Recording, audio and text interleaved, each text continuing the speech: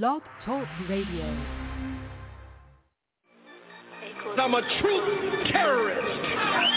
I'm a knowledge gangster. I'm a black history hitman. I'm a lie killer, urban gorilla. I gotta be a roughneck. Free the Black Panthers, FCBP, stand for Free the Black Panthers. And fuck the black police, that 13th Amendment, trying to make a slave of me. You can lock my body, can't trap my mind, not forever be free. Okay, Free the Black Panthers, FCBP, stand for Free the Black Panthers. And fuck the black police. Feds infiltrated our movements for black leadership roles, but we still here, finna build here, up COINTELPRO. Show, they got me started, lion-hearted, I'm the new Mufasa. And I'm all about Umoja, first in Guzu Saba. Let's bring back the black families, we need our father. Single mama, son and daughter, that's root of the problem. Wise up, we rise up, unity so powerful. Black banks, black schools, black on, black power moves. You telling lies, you think this shit gon' be televised. Black power, be scared guys that be standing there like they paralyzed. We say fuck the system, cause we above the system. We keep ARs and pistols, shotguns that's worth a crystal, but that's for self-defense. Make sure we have no issues, be sure to leave it at the door if you have it with you. This for them freedom fighters that lost their freedom, until they freedom, we screaming Carpe Diem. This for the general, King Khalid Muhammad. We gon' make your day a holiday, I fuck me promise. Free the Black Panthers, FCBP, stand for Free the Black Panthers. And fuck the black police, that 13th Amendment, trying to make a slave of me. You can lock my body, can't trap my mind, not forever be free. Okay, Free the Black Panthers, FCBP, stand for Free the Black Panthers. And fuck the black police. Feds infiltrated our movements for black leadership roles, but we still here, finna build here, up COINTELPRO. RBG, RBG, RBG, RBG, RBG, RBG. My sisters, my brothers, the council, the elders, that's really all I need. We suited, we booted, don't do it, you stupid, we head to the armory. Black woman and goddess, regardless, my heart just don't fuck with misogyny. Bullshit that don't tolerate it, melanated so you gotta hate it. Barack upped up another conversation, Trump finna get inaugurated, damn. Unify or die, NBPP.org. First and foremost, the new Black Panther Party, no other Black Panther Party, we are not violent. We are for self-defense and self-determination. The most violent group in this country are the police. What is taking place by the police department to black people across this country is ethnic cleansing and genocide. It has escalated since the day that Barack Obama was inaugurated in 2008.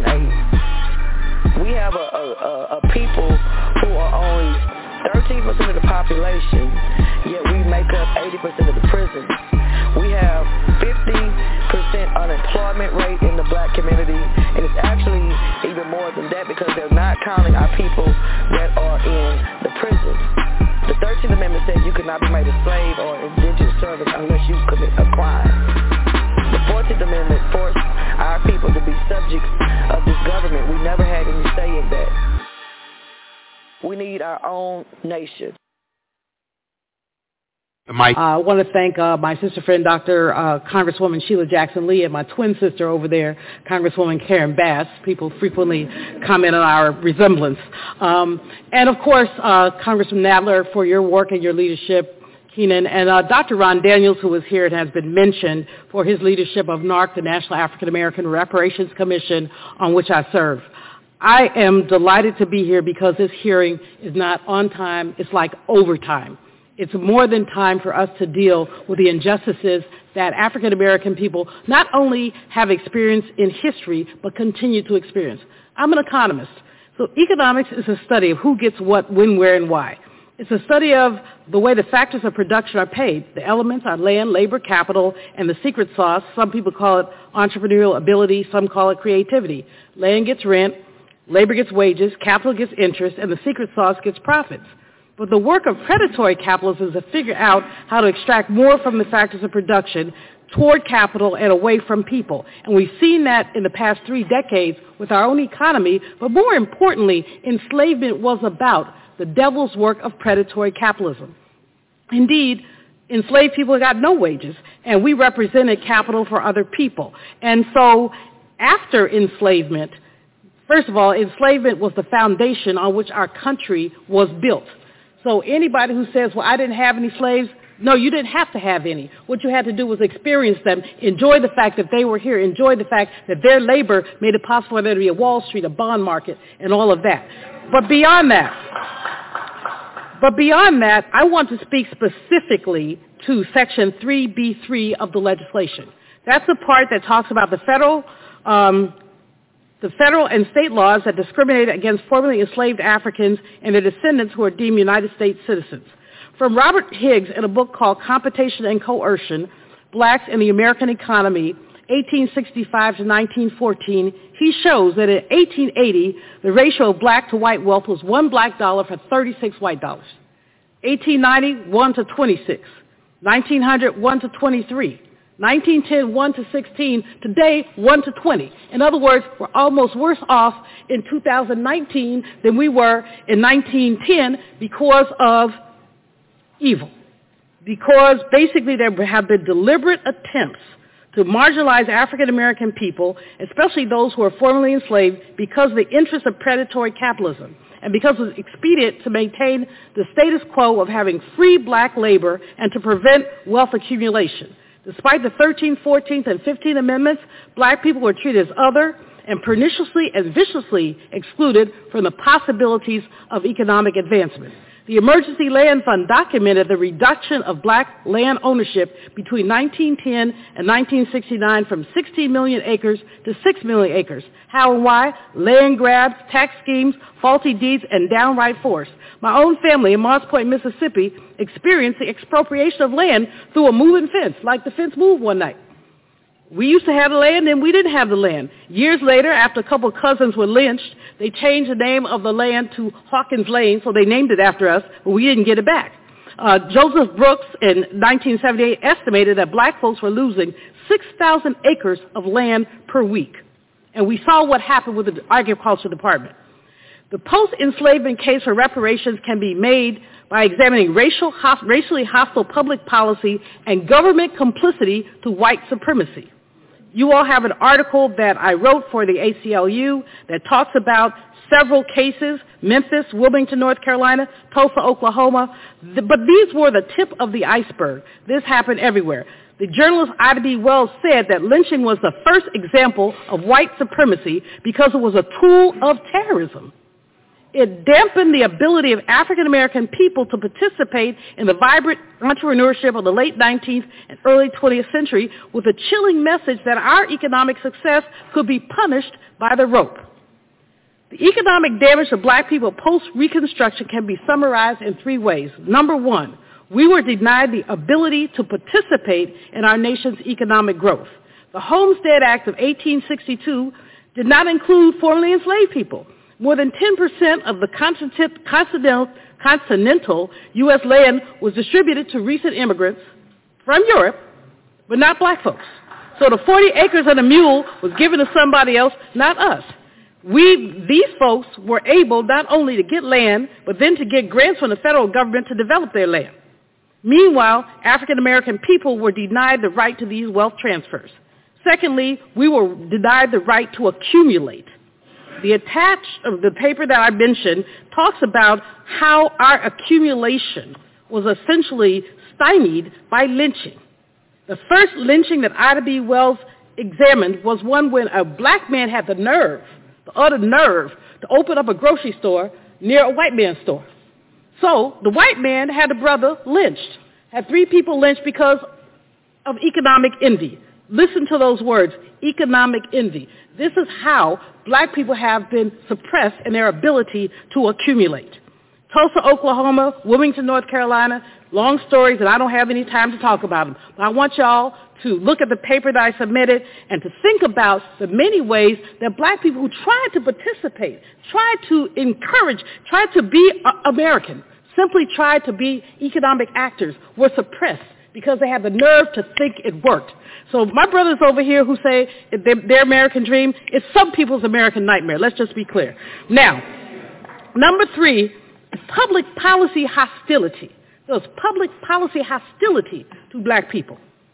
GI Bill legislation truncated opportunities for African American veterans. Federal Housing Administration reinforced redlining and segregation as an official policy of the federal government. People talk about racists as if they're individuals. Yes, sir. But the fact that they're not individuals, they're individuals who are buttressed by the federal government and legislation. So let me simply say, H.R. 40 is important. NARC has developed a 10-point plan, but more importantly, as you, my brothers and sisters on this Congress, go forward, may there be a racial justice audit of any new legislation that has economic implications. Thank you.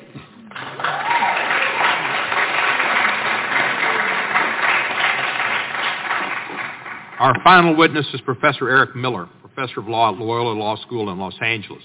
Number of law teaching positions since 2003. He's written a number of academic pieces on reparations, among other topics. Testified in December of 2007 before this subcommittee on the legacy of the transatlantic slave trade in America. Professor Miller received his Bachelor of Laws with first-class honors from the University of Edinburgh in the UK, his Master of Laws degrees from Harvard Law School, and he's held a number of fellowships. Professor Miller, welcome back. You're recognized for 5 minutes. Mr. Chairman, members of the committee, I am honored by the committee's invitation to testify at this very important hearing on H.R. 40 and the path to restorative justice. I will speak to my experience as an academic studying the issue of reparations and as a lawyer representing the victims of the Tulsa Massacre of 1921 in a reparations lawsuit against the state of Oklahoma and the city of Tulsa. In the short time available, I want to make the following points. Local, state, and federal governments were active perpetrators of race-targeted discrimination against and domination of African Americans during slavery and Jim Crow and beyond. These governmental institutions engaged in the massive social, political, economic, and cultural destruction of African American communities. Many of the perpetrators and victims of race-targeted state action are readily identifiable through a thorough investigation of existing historical records currently in the hands of public and private institutions. The race-based disparities brought about by federal, state, and local government discrimination remain baked into our governmental institutions, as well as the persistently segregated private social ordering those institutions brought about. Reparations addresses the ways in which these institutions entrenched race-based discrimination and domination throughout American social, cultural, economic, and political institutions.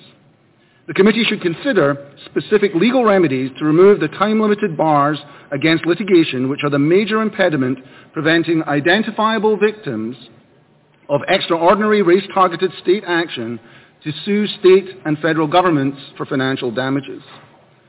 There have been multiple reparation-style lawsuits brought since the Supreme Court decided City of Richmond versus Croston, which have survived constitutional challenge. But reparations must also include rebuilding the social, political, economic, and cultural infrastructure of the communities destroyed by the state. Because without social, cultural, and political reparations, race-neutral programs of economic uplift will preserve the relative social and political disadvantage, domination, and disempowerment of African Americans across this nation. The urgent need for the H.R. 40 Commission and reparations as a path to restorative justice for the victims of state-sponsored racial injustice became clear to me in 2003. That's when I joined the Reparations Coordinating Committee, a group of lawyers led by Charles Ogletree and Adjoa Ayatoro. Our legal team filed suit representing the more than 125 still living survivors of the Tulsa, Oklahoma race massacre of 1921. Now, some historical context is in order here. On May 30th, 1921, some African Americans mobilized to stop a lynching in Tulsa, Oklahoma.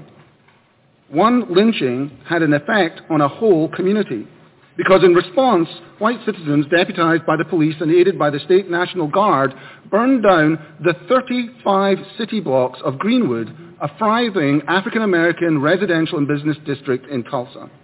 Up to 300 African-Americans died in the massacre and ensuing fire.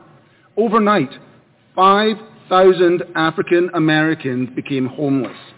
3,000 terrorized people fled the city.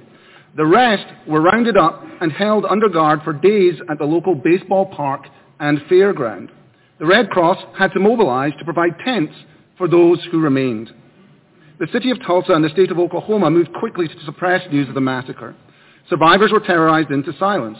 All mention of it was excised from official accounts of Oklahoma history. The details of the massacre only became public in 2003 after the state of Oklahoma formed an H.R. 40-style commission, including historians, lawyers, and activists, to report on the massacre. The commission's painstaking research through the historical record discovered much previously unavailable material. The commission apportioned detailed financial damages and proposed that reparations be paid to the survivors and descendants. When the state refused to make good on these recommendations, we filed a lawsuit trying to complete the process begun by the Commission. The only impediment to our success, the court acknowledged, was a rule requiring the survivors to file any lawsuit within 2 years of the injury. These statutes of limitations are the major impediment to many reparations lawsuits.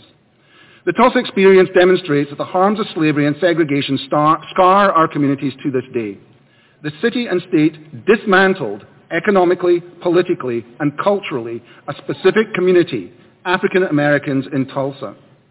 Subsequent generations of Greenwood residents have labored under the social and political disempowerment whilst trying to rebuild their community. The Tulsa experience is emblematic of many African American communities around this country. So whilst a monetary payment would count as a beginning, economic justice is not enough without racial justice to repair the specific race-based wrongs of the Tulsa massacre and its aftermath. To quote Harvard law professor and reparations activist Charles Ogletree, reparations are more than an exercise in education, remembrance, and apology. Reparations demand the political, social, and economic power and equality for African Americans that has been stifled and suppressed in America since its inception.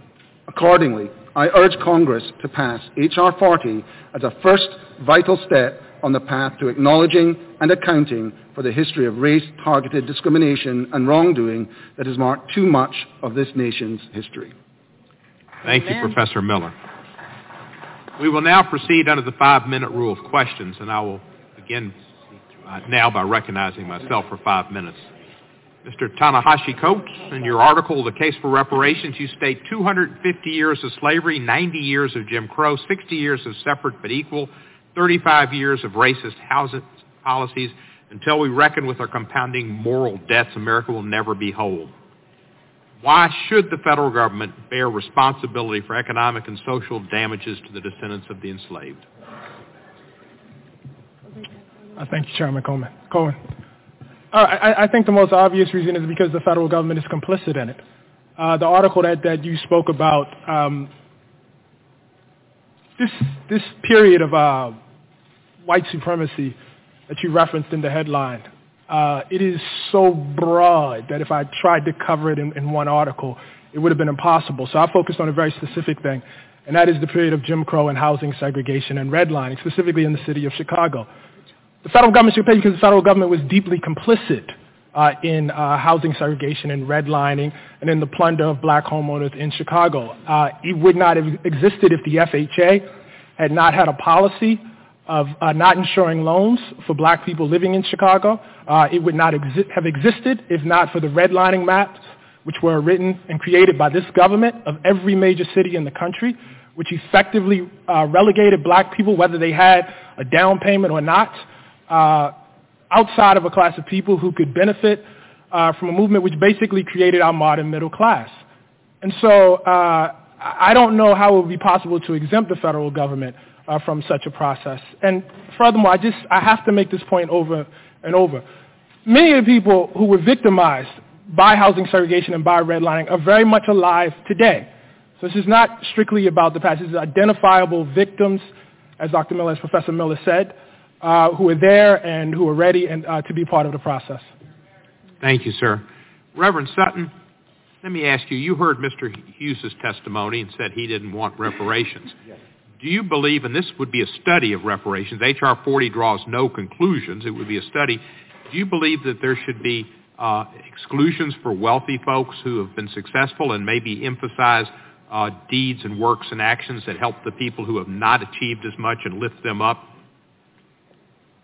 I believe that one of the reasons why it was so widely accepted in my diocese is I believe one of the reasons why the vote for reparations was so widely accepted in my diocese is because we separated it from black descendants of slaves getting checks. We're talking about funding initiatives, programs, addressing issues such as mass incarceration.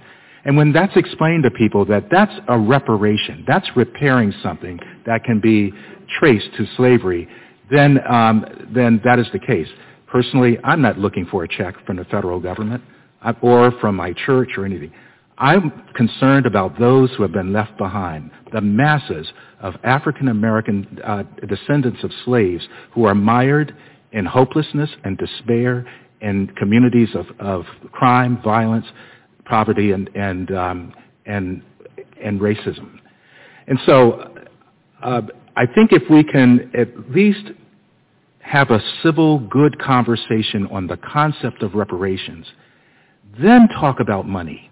Because the moment you start talking about money, the idea, especially among many white persons, I'm going to give a check to black persons, what about me? The moment you begin with money, then the resistance goes up. Let's talk about the concept. Finally, in relation to your question, we have a problem in this nation of being able to talk civilly about race. And when I'm talking for reparations, I'm talking about those left behind, but I'm actually talking to my white brothers and sisters. You need this more than we do. You need this for your soul. You need this to be able to look black persons in the eye and say, I acknowledge the mistake, and I want to be part of the solution to repair that damage. Thank you, Reverend Sutton. And as Reverend Sutton speaks to the soul, Dr. Malveaux, you speak to the economics, and if some of this efforts to remediate the past, as Dr. Ogletree has spoken about, massive influx of monies for health and education and job training, if some of that went into areas where there are large concentrations of descendants of slaves that have not succeeded for a myriad of reasons, and if some of that went to white folks who are there who also are living in bad conditions, would that be a problem, do you think, Dr. Malveaux, or would that just be helping everybody that's in a miasma? Chairman Cohen, it's really interesting that right this minute, as we're having this hearing, Reverend William Barber is having a hearing on poverty. Mm-hmm. So this is a great day for economic justice issues.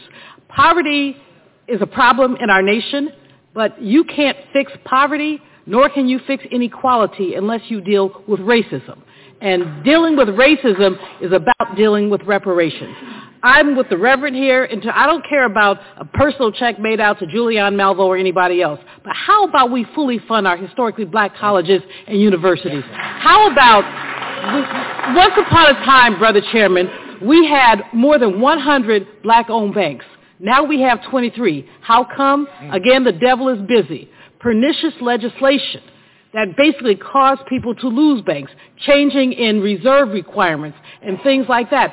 Gentrification, while you have empty swaths of land all over our nation, why not deal with that? So I respect your question about areas, but I think that really does speak to our dis-ease, our uneasiness in talking straight up front about race. Race is our nation's second original sin. The first was what we did to Native people. Okay, but racism, enslavement was our original sin, and we got to deal with reparations by dealing exactly with that. If we want to have an American Marshall Plan that deals with all poor people, Reverend Barber says there are 140 million poor people, 43% of our nation. Let's deal with that, but let's not forget that race is central to anything we do around economic justice. Thank you, Doctor. My time has expired, and I recognize the ranking member, Mr. Johnson, for 5 minutes. Thank you, Mr. Chairman, and again, thank you to all of you for your time and your your heartfelt sentiments, and we know they're sincere. Mr. Hughes, I want to thank you for your honesty and your humility and your courage, sir. I know this isn't easy today. Here's a big question that hangs over all this and that all of us need to, I guess, address. Look, many people believe, on all sides of the political spectrum, that racial inequality that we see today is not entirely attributable to the legacy of slavery and Jim Crow. It's a factor, but it's not entirely attributable. Can you elaborate on what some of the other causative factors may be? Well, the first thing I would say is that blaming slavery and Jim Crow for the entirety of racial disparity, obviously it's clearly a factor, but blaming it for the entirety of the problems we see today facing black people is actually a way of not taking responsibility for policy decisions that were made just in the last 50 years. Our prisons did not balloon until the 1980s. Unemployment for black and white youths were virtually identical until the late 1950s and early 1960s. So perversely, by blaming slavery and Jim Crow for everything, we actually fail to take responsibility for policy decisions that were made on both sides of the aisle in very recent history. Secondly, I would say that there is a naive assumption that wherever there is a statistical gap in outcomes between two groups, that gap must be attributable to some kind of discrimination, whether that's overt or whether that's structural and systemic.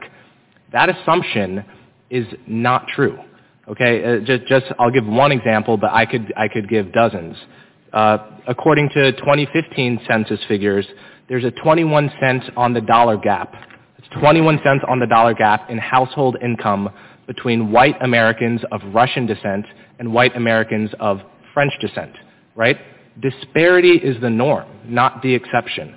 So the question is not why two groups would have different outcomes, whether it's for wealth, income, or incarceration.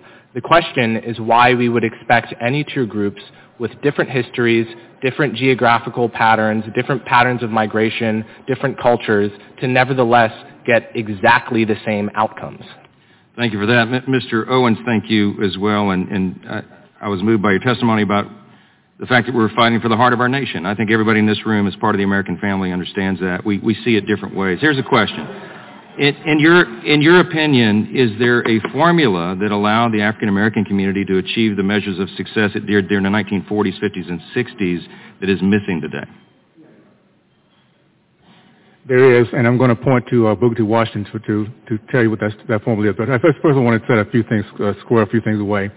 I've been talking about restitution a little bit ago, and I have so much respect for the black men and women who built that great Wall Street, little side out of Tulsa. Not only did they had 60 millionaires, they had international business. Within 12 hours, it was destroyed from the air by Democratic KKK. Weren't a lot of white, they were white people, yes, but they were part of a certain party. The 40 acres and a mule, that was actually implemented. But when the Democratic president, Andrew Johnson, took over, they took that land back. They took away the guns, and then they took away their land. KKK, that's not a Democratic Party, by the way. They lynched 4,700 people. 1,300 of them were white Republicans. So, yes, we have a lot of evil going on, but let's not broad brush this, guys. There's a certain ideology. There's certain people that belong to a certain area, a certain niche. We need to hold them accountable. And so let's do that, and I think we're in good shape. Booker T. Washington had 4 foundations.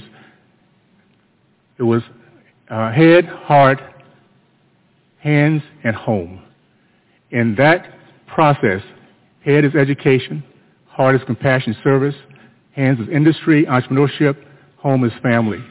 The reason why my race were kicking butt, the history is not being told. They were they were so busy, they weren't looking at finding somebody to blame for where they were. They were busy beating out these races. That's what my parents did.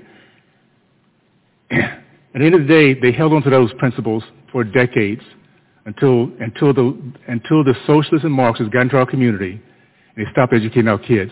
I said something earlier, and there has not been a gasp. 75%, 2017, Department of Education study, 75% of black boys in the state of California cannot pass standard reading and writing tests. And you wonder where they're going to go from here. They're not going to learn anything about our country. They're not going to read about our God. They're going to hear anything about what we, the people, have done together. They're going to turn on BET and hear how bad they're being treated. They're going to hear how bad our country is, how bad white people are. They're going to be taught how to disrespect our women, and they're going to be put in jail, and then we're going to sit around talking about why is this being done. Let's put a commission together. Why is this happening where so many of our kids are not being educated in every single urban American country in our city in our country? That is what our problem is. As we hold harmony, we blame people from years ago. We have yet to put together a commission. How about this one? 82% of black teen males across our country the last 8 years unemployed, soon to become unemployable. 93% in our liberal city of Chicago, where we're killing each other right and left, and there's not one commission, not one peep about this misery that's going on in our country. I have something that I put in my book. I'm going to read this real quickly. Evil is personal stealing of the hopes and dreams and future of an individual. Pure evil is the target of a race of millions and using human misery as political strategy to steal their hopes, dreams, and future. We are dealing with pure evil. To have my race dealing with the evil, the misery that we've been dealing with, and no one says a word other than let's look back and see what can happen for 200 years ago. Let's deal with today, and I think we'll be in good shape. Thank you for that. I'm out of time. I yield back. The gentleman's time has expired. Thank you very much. The chairman of the Judiciary Committee is recognized for 5 minutes. Thank you. Thank you. I'm going to ask one question and then yield to the gentlelady from California, Ms. Bass. Brenda. Mr. Coates, Senate Majority Leader Mitch McConnell on Tuesday said that he does not support reparations for descendants of slaves, saying, quote, I don't think reparations for something that happened 150 years ago, for whom none of us currently living are responsible, is a good idea. We've tried to deal with our original sin of slavery by fighting a civil war, by passing landmark civil rights legislation. We elected an African-American president, close quote.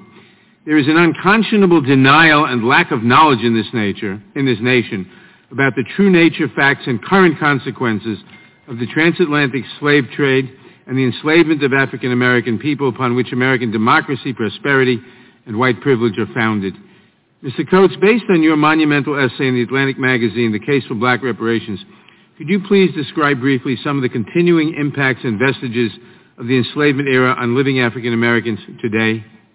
Sure. First, sorry, just cut on the mic. First of all, one of the things I tried to make clear in my testimony is that we perceive the era of enslavement, the era of Jim Crow, and in fact, I would actually even add the era of mass incarceration as separate things that are somehow not tied to each other. The greatest damage that enslavement did, besides the economic damage, besides the normalization of torture, of rape, besides the normalization of treating people as though they are things, is the institution in the American mind that black people are necessarily inferior. In 1865, when black people were emancipated, that belief did not magically dissipate. It proceeded for 100 years afterwards. It proceeded, as I said in my testimony, well into the lifetime of many panel members, Majority Leader Mitch McConnell, and then many of the people here in this audience. And so it's not a matter of the past. These things are linked. It's been said, I think, or alluded to repeatedly throughout this conversation that somehow wealthy African Americans are immune to these effects. But in addition to the wealth gap that's cited, one thing that folks should keep in mind is that quote-unquote wealthy African Americans are not the equivalent of quote-unquote wealthy white Americans in this country. The average African American family in this country making $100,000, decent money, actually lives in the same kind of neighborhood that the average white family making $35,000 a year lives in. That is totally tied to the legacy of enslavement and Jim Crow and the input and the idea in the mind that white people and black people are somehow deserving of different things. If I injure you, the injury persists even after I actually commit the act.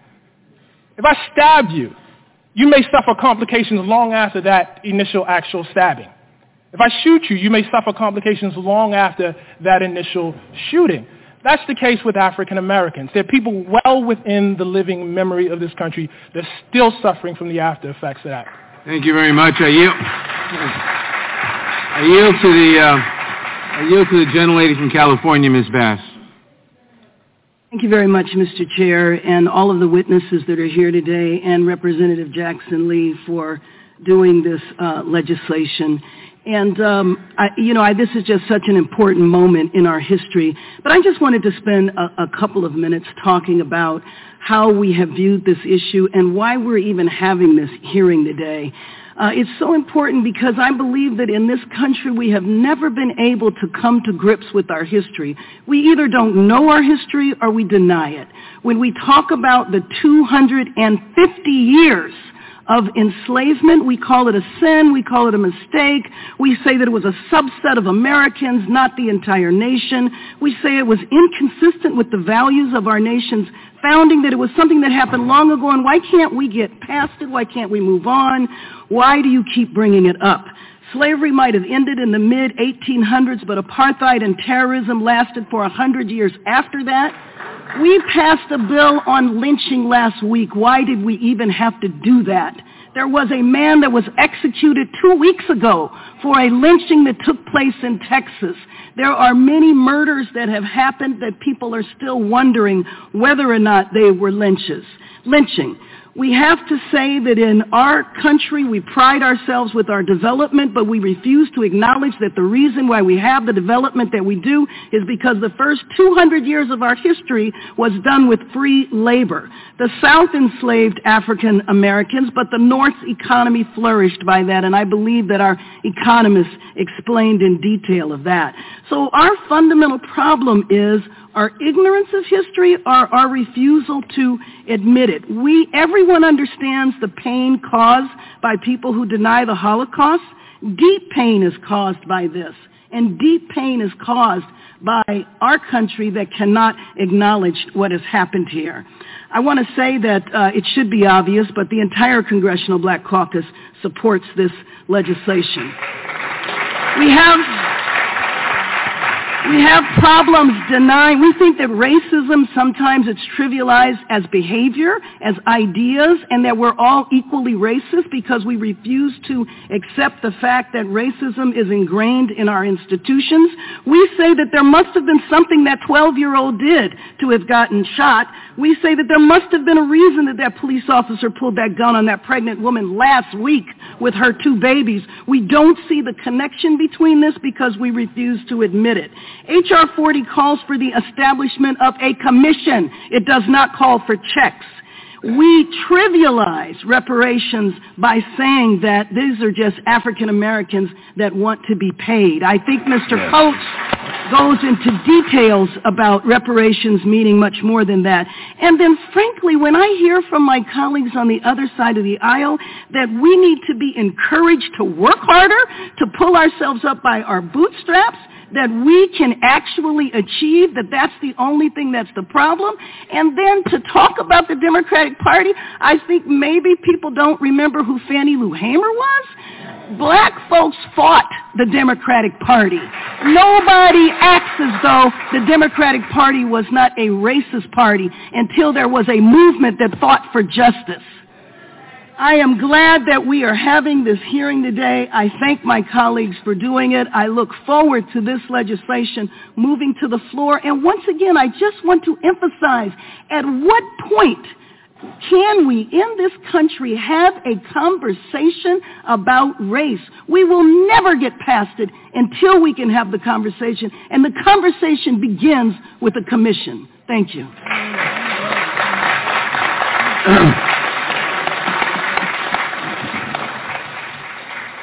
Thank you, Congressman Banks. Excuse me. And I'd now like to recognize... Let me have a word, please. Because I wear several hats. And certainly most people consider me the one hat and know me from the hat I wear as an artist, an activist and an artist. But I worked in city government for 6.5 years from 1971 in the Model Cities program in San Francisco, California, out of the mayor's office, then Joseph Aliello. For 6.5 years, I worked both in the Mission and African American community at that particular point in time. And both of that was the realization of what we were about, the programs about the Great Society, those programs that came about. And I saw those programs eviscerated Those programs, in a sense, designed to bring great opportunities and great hope, lasted only a short period of time. So I understand that because I've lived in the same community my entire life in San Francisco. My mother, a migrant, someone who met my father and came to San Francisco after World War II. They had decent jobs. They worked for the post office in 1948. They were able to raise a family on that income as well. They were able to eventually buy a house in the same neighborhood that I live in right now. They were they were part of that generation who were the first beneficiaries of the upcoming and ongoing civil rights movement. I've watched that city and worked in that city, and I'm just talking about the city of San Francisco, this liberal city that has this great tradition around labor and everything else. We talk about Harry Bridges and what he did in longshoremen and bringing African Americans to longshoremen. And then I've watched the evisceration of cities and people's lives because of crack cocaine and mass incarceration as well, right in my neighborhood, right in my family and often. So those are the kind of long-term impacts that we don't realize that happen. Those children who were the descendants, not only slaves, but the descendants of those generations who had the opportunities after World War II. Those children did not have the same opportunities. And now those children are abandoned as adults in that city, in that great city.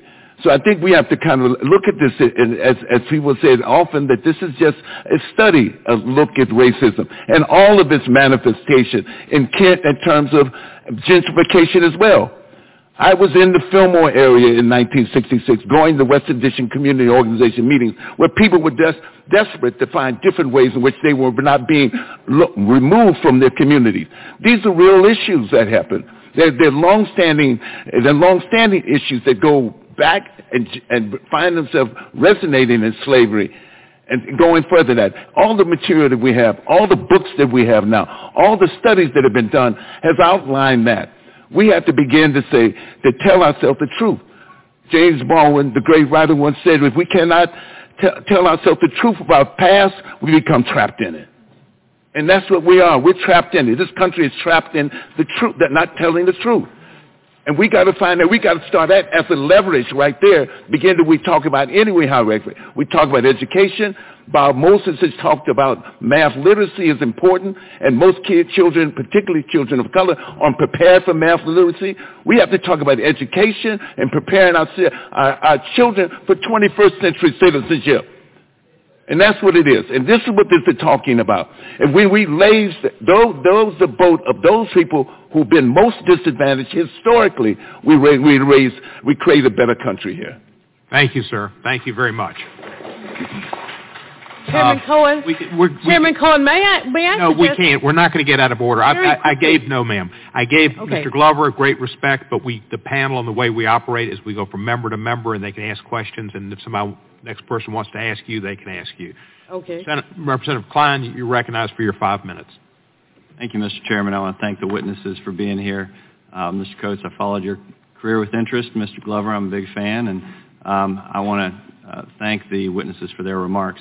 Mr. Hughes, I wanted to ask if there was anything that was said previously that you'd like to respond to. I'd like to address myself to the comments made on the subject of us not knowing our history, of us not having told the truth about slavery and Jim Crow. It strikes me that this is not exactly true. Mr. Glover mentioned all of the studies and books that have been written on the subject. I would argue, in fact, that in the 10,000-year history of slavery on every continent, there is not a single example of slavery that has been more studied than slavery in America from the 17th century to the 19th century. So it is actually not true that we have not told the truth, that we don't know our history. Moreover, in the past 50 years, if we're talking about what scholars in America, in the American social sciences, have directed their attention towards, it is hard to find a subject on which more books have been written that has been more studied than racial inequality. Thank you. Thank you for that. Mr. Owens, I've followed your career with interest as well. Can you speak to specifically your career in the NFL and also you spoke of your family. What was the greatest legacy or lessons from your family that brought you to the opinions that you hold now? The greatest legacy from my dad, who served in World War II, came home, could not do his postgraduate down in Texas because of Jim Crow laws. So put out a lot of letters, ran across a box when he passed away of hundreds of rejection letters. He used that as motivation because he eventually got to Ohio State where he got his PhD and went on being a very successful entrepreneur, college professor, researcher, and someone was very proud of our race. He reached back to his very last days to the young people, giving them hope that this country, they can succeed, and if they really wanted to, and if they pull themselves up by their bootstraps, worked harder than the next guy. That's not a racist deal, by guys. That's the American way. We work harder than the next guy. Greatest legacy from him was my belief that I would do everything I could to make sure he was proud that I held his name. The greatest thing for my mom, for my dad, is I never, ever even thought about disrespecting mom. We have come to a point where we allow our young men to disrespect women and think there's no consequences. We are not going to develop men if we allow our boys to call our women baby mamas and everything else under the book and not pull them aside and tell them this wrong. It's about policies, guys. It's not about 200 years ago. We have kids in the state of California that is against anti-choice, by the way. These kids are stuck in these failing schools because we have a party that is against them moving on to someplace else. We have a Davis-Bacon Act in 1932 put in place specifically to stop blacks from competing against white unions. Still in place today. You wonder why we have so high unemployment, why our business ownership is going from 40% down to 30.8%. By the way, high minimum wage is not as good as it sounds. It keeps our young people out of work. It keeps them, they're too expensive to hire to even get started if you have high minimum wage. Now the unions benefit from that, by the way.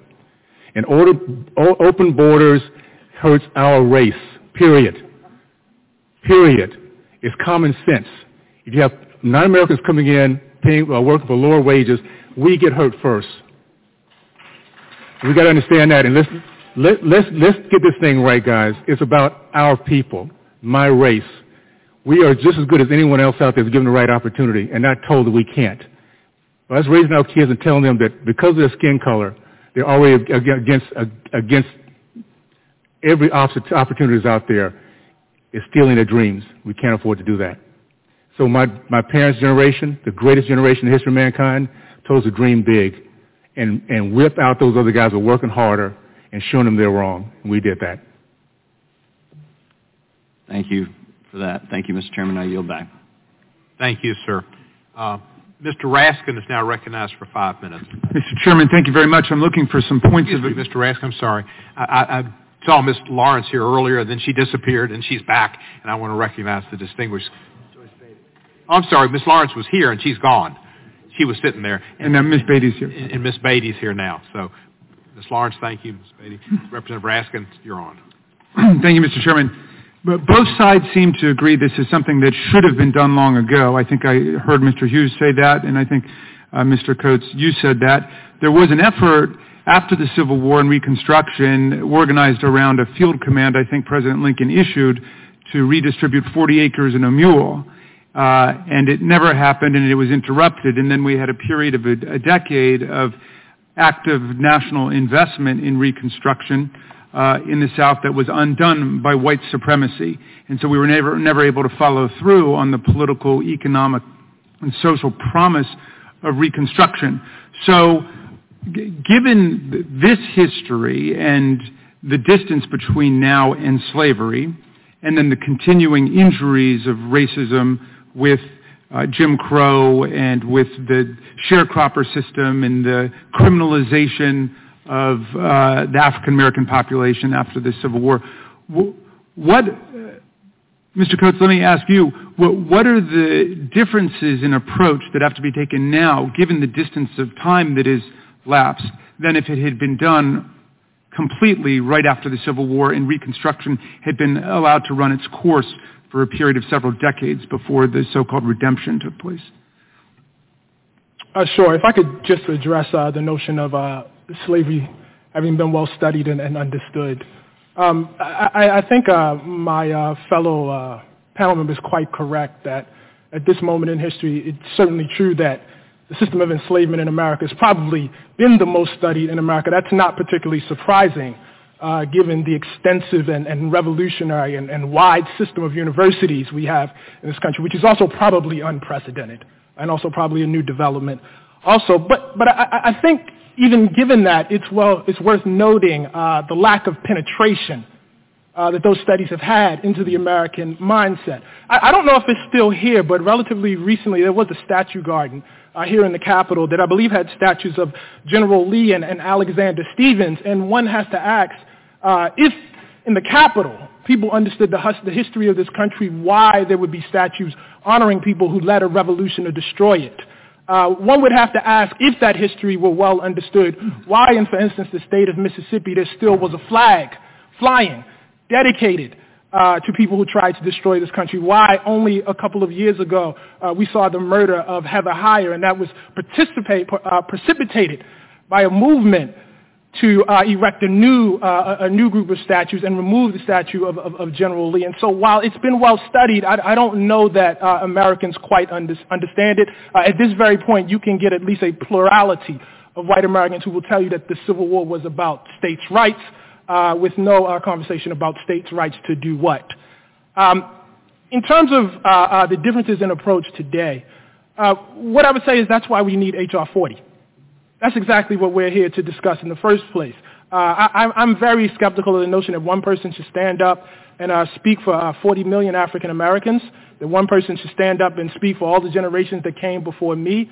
I think the proper thing to do is, A, for this body to convene a committee and convene a discussion to study exactly what the damage was and what potential remedy might be offered, and also to convene conversations around the country. Just attendant to that, I also would like to say there's been a lot of, shall we say, shade throwing on the notion of cutting checks. I just want to say, in the spirit of openness, in the spirit of actual study, I don't think we should necessarily rule out cutting checks. There are people who deserve checks.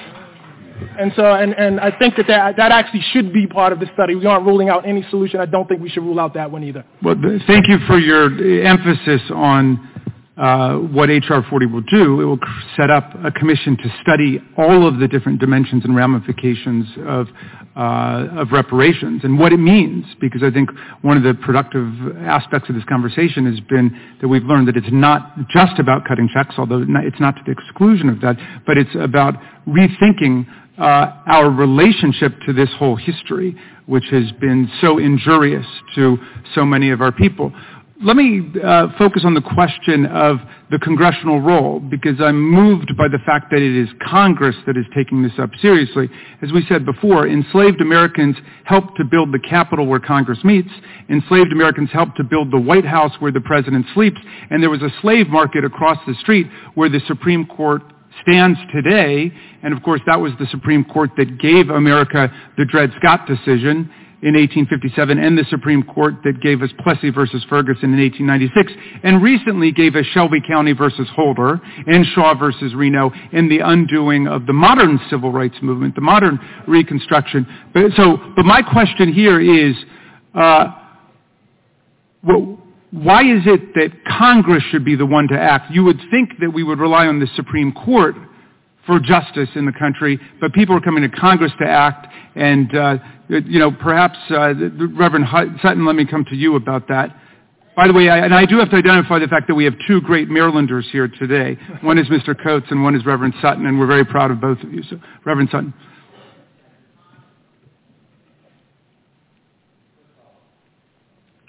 First off, let me say that I am a bit dismayed and appalled that my brother panelist here, when we're talking about reparations, goes to family and all that. Of course, we're all hardworking, And of course, we are for families. I just don't want the impression to be that if those are for reparations, don't know about the role of family. And while we're on that point, let me just ask you. Okay. And why Congress? Because you're leaders. And legislation helped to get us into this mess. Legislation has a role. The church has a role. Our educational systems have a role. And maybe even the Supreme Court and hopefully the President.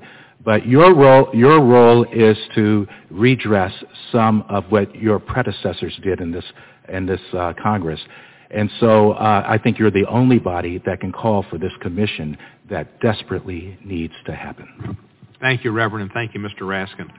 Now I'd like to recognize Mr. Gohmert from Texas for 5 minutes. Thank you. Appreciate the witnesses being here. And Mr. Glover, anytime I see your name listed as being in a movie, I normally say that's one I will enjoy and appreciate your body of work throughout your career. You've provided a great deal of enjoyment, even in the dramas, so thank you for that. I had a colleague mention an execution in Texas. That was the incident arose down in Jasper where 3 white men drug a black man to death. Now, I've supported the death penalty. I was a judge who has assessed the death penalty, and I wouldn't have a problem with a law that said if a situation like that, the victim's family can choose the manner and means of carrying out the death penalty, but we don't have that law. That case was also heralded as the poster case for needing hate crime legislation, when actually under the hate crime legislation that was so heralded and passed, there is no death penalty. The only way these guys got the death penalty, finally, after 21 years, most culpable guy finally was executed here recently. He should have been. The death penalty I hear constantly being referred to as being racist. I know in my own court, the statistics will show that I had 3 individuals charged and tried for capital murder. 2 were white, 1 was black. Based on the jury findings, I assessed the 2 white men to be put to death, and the black gentleman was sentenced to life for his murder. The hate crime laws had nothing to do with actually carrying out the executions in the appropriate case as they were in Jasper. I also heard a colleague talking about it is critical to know our history, and I have some screenshots here from the Democratic Party's history that says our history, and I'd ask you now to submit that for the record. And it's interesting, and also this Wall Street Journal article, The Democrats Missing History, it documents a number of things. I'd ask unanimous consent on both of those, so thank you, Mr. Chair. There's no reference in the history of the Democratic Party platform supporting slavery. There were 6 of those from 1840 to 1860. No reference to Democratic presidents who owned slaves. There were 7 from 1800 to 1861. There's no reference to the number of Democratic platforms that either supported segregation outright or were silent on the subject. There were 20 from 1868 to 1948. No reference to Jim Crow laws, nor is there reference to the role the Democrats played in creating them. These were the post-Civil War laws passed enthusiastically by Democrats in that pesky 50-year part of the DNC's missing years. Also, there's no reference that 3/4 of the opposition to the 1964 Civil Rights Act what came in the House from Democrats, or that 80% of the nay votes in the Senate came from Democrats. There's certainly no reference to the fact that the opposition included future Democratic Senate leader Robert Byrd from West Virginia, former Klan member, Tennessee Senator Al Gore Sr., father of Vice President Al Gore. And last but certainly not least, there's no reference to the fact that Birmingham, Alabama Public Safety Commissioner Bull Connor, who infamously unleashed dogs and fire hoses on civil rights protesters, was in fact a member of both the Democratic National Committee and the Ku Klux Klan. So it is important that we know our history and we not punish people today for the sins of their predecessors in the Democratic Party. But I just stated all facts, and again, we have people who are denying history. That's not helpful to our discussion. But Mr. Owens, I would ask you, understanding that today's claim that the Republicans are the party of racism, what do you think your great-grandfather Silas would have said to someone who claims the Republicans are the party of racism? Well, my great-great-grandfather lived through that period, and he wouldn't have said that because at that time, all blacks were Republicans because that was the party that gave them the freedom. Let me just ask, have you suffered for taking these conservative positions? What I guess what it comes down to is I don't think I've suffered at all. I'm thankful for growing up in an age where I was the fourth black American to be given a scholarship at the University of Miami. I was one of the first blacks to integrate this school. So I understand and understood exactly what racism looked like and how it felt. But my mom said one thing, remember specifically, as I was kind of going through this phase, says, Burgess, make sure you don't let somebody else's problem become yours. In other words, Burgess, don't let a racist let you become one. The other thing is that my dad taught us, very simply, to be a leader. If it's right, do it. If it's wrong, don't. I love my country. I love my race. I love my family. And that becomes all the other stuff of being accepted or liked. It makes no difference to me. We're at a very, very important part of our country today where black Americans are waking up. And I know that a lot might not agree with what I'm saying. That's okay. Just listen. And with time, let it simmer a little bit. Look around and see where our misery is being done today. Our misery is in the urban communities throughout our country where our kids have no hope, no jobs, no family, no dad. And no one tells them they can make it.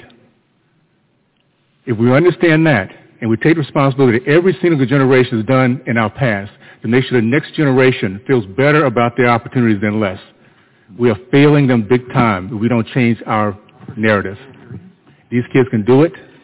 We just have to believe in them, give them opportunities, and tell them to man up and woman up. It's okay if things get wrong. Things go sideways for every single person that lives, or God wouldn't be a fair God. When you go sideways, stand up, man up, woman up, and let's get back on the track and get after your dreams. Let's get this thing done with. Thank you, Mr. Owens. We appreciate all of the panel. Time is up for Mr. Gomert, and we're going to move on. And first, thank all of you for being here today. First, I'd like to recognize Congressman Plaskett, who is with us today. Also like to have another reminder to the crowd. Next person that screams out may be asked to be removed. We've got to have order. So keep it together. Representative Swalwell, you're recognized for 5 minutes. Thank you, Chairman. Thank you, Ms. Jackson-Lee, for your leadership on this. I'm a proud co-sponsor of H.R. 40. And I've listened to some of my colleagues, Mr. Glover, tell you how much they like your movies. And I have to say, we didn't come here to talk about your movies. We came here to talk about your activism. I like your activism. I also like your movies, but I want to give you a chance because I haven't heard the other side other than tell you that they like they like your movies, that they want to hear what you have to say on this important issue. The Senate Majority Leader has said that no one living is responsible and there's no way to compensate for this. And he's suggesting that there's no way to pay for it. And I guess I'd ask you, Mr. Glover, would you agree that if a black college graduate is paying on average about $10,000 more in student loan debt, we're paying for it? Would you agree that if the black population is disproportionately incarcerated to any other population, that we're paying for it? And would you believe and agree that if the health care costs for a black family are extraordinarily higher than for a white family, that we're actually already paying for it?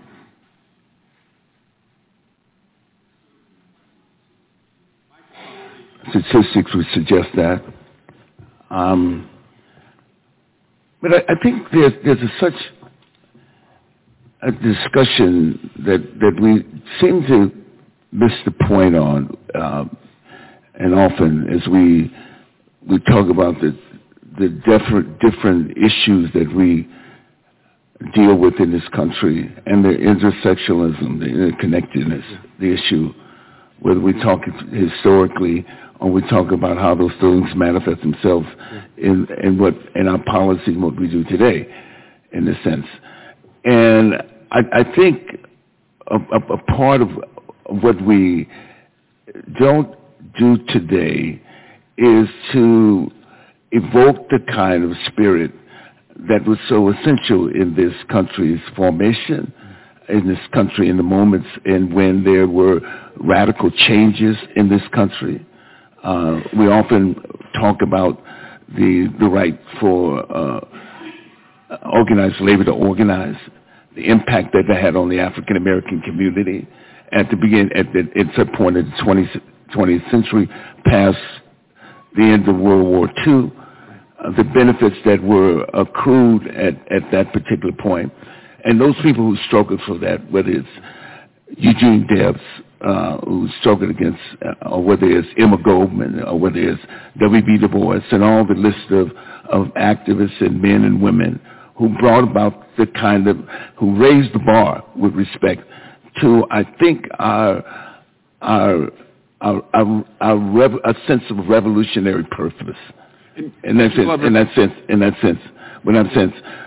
And what I think with the incredible wealth that this country has, and resources this country has, and the capacity to do what it had once done. When I came into the world, there were opportunities that were different than previous generations. There were more schools that were built instead of prisons. There were more opportunities that were for employment and new opportunities for employment. So we're going back. There were more infrastructure development, and all those things play a role in our own ability and my own enhancement as personally and collectively as well. And so I think when we talk about them, when I went to college, certainly I didn't have the debt responsibility that students have now. And certainly there's ways in which we can mediate that. Certainly there have been arguments about whether college should be free, whether we should build more colleges, et cetera, and provide different opportunities. But we also have the transformation of a society that was an industrial society, industrial workforce, and now that depends directly on different forms of intelligence and certainly technology.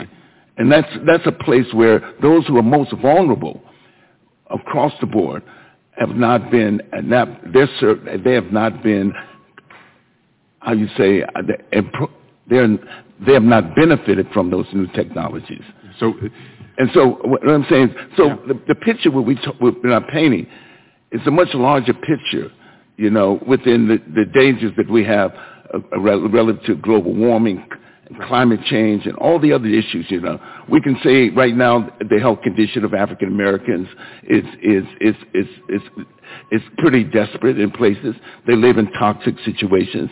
We can talk about environmental racism that we haven't talked about, and maybe that would be a part of the study that we talk about currently about HR 40. So there are various things.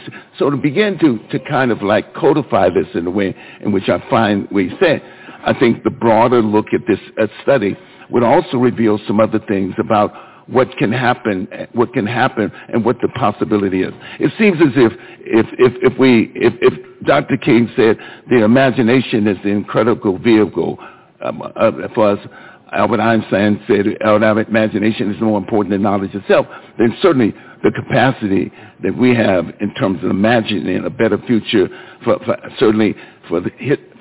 African American children and African Americans, the descendants of slaves, but we also would imagine a better opportunity for this country as well. Thank you, Mr. Glover. Chairman, Thank you, Mr. Swalwell. Mr. Chairman, can I just say to I wanted to put this on the record. I was not in the House when your resolution came up for a vote, but I would have voted to support it. I am sorry that it is something our government was responsible for, and Mitch McConnell may be right that no one alive is responsible for what happened then, but everyone alive is responsible to do something now. Thank you. Thank you, sir. Mr. Rentschler. Thank you, Mr. Chairman. I would like to yield to my ranking member, my colleague from Louisiana. I thank my colleague. I wanted to pitch it back to Mr. Hughes for a moment. In spite of your relative young age, you've had some valuable experience publicly discussing sensitive issues of race and culture. And I just wonder what advice you would give to young people who are thinking about this. As Mr. Owens said, everybody ought to let that marinate a little bit. As they begin to think about it, it's been suggested this morning that ignorance of our history is a big part of this, that everybody across the country, in large numbers, we suffer from that. What's the response, and what advice do you give to young people? Well, I would urge people to observe the distinction between understanding history and responding to history. You can understand history, and it can still be the case that you have a range of possible responses in front of you. So addressing myself to Mr. Coates' comments before, if I understand them, the idea is if we really understood our history, then we wouldn't keep Confederate statues up, for example. Therefore, the fact that they're still up implies that we don't really understand it in our bones. And that I think highlights a distinction between how I think about this issue and how other people on the panel think about it. For example, there was a poll in the Washington Post last year which found that 30% of black Virginians wanted the Confederate statues to stay up. Now, I don't think they wanted that because they hated themselves. I don't think they wanted that because they didn't understand their own history. Perhaps they were people who just didn't like seeing their communities change. There are many people like that. And I respect that, even though I myself would be fine to see those statues come down. So the point here is that our response, whether or not you agree with it, is not itself evidence that we don't understand our history.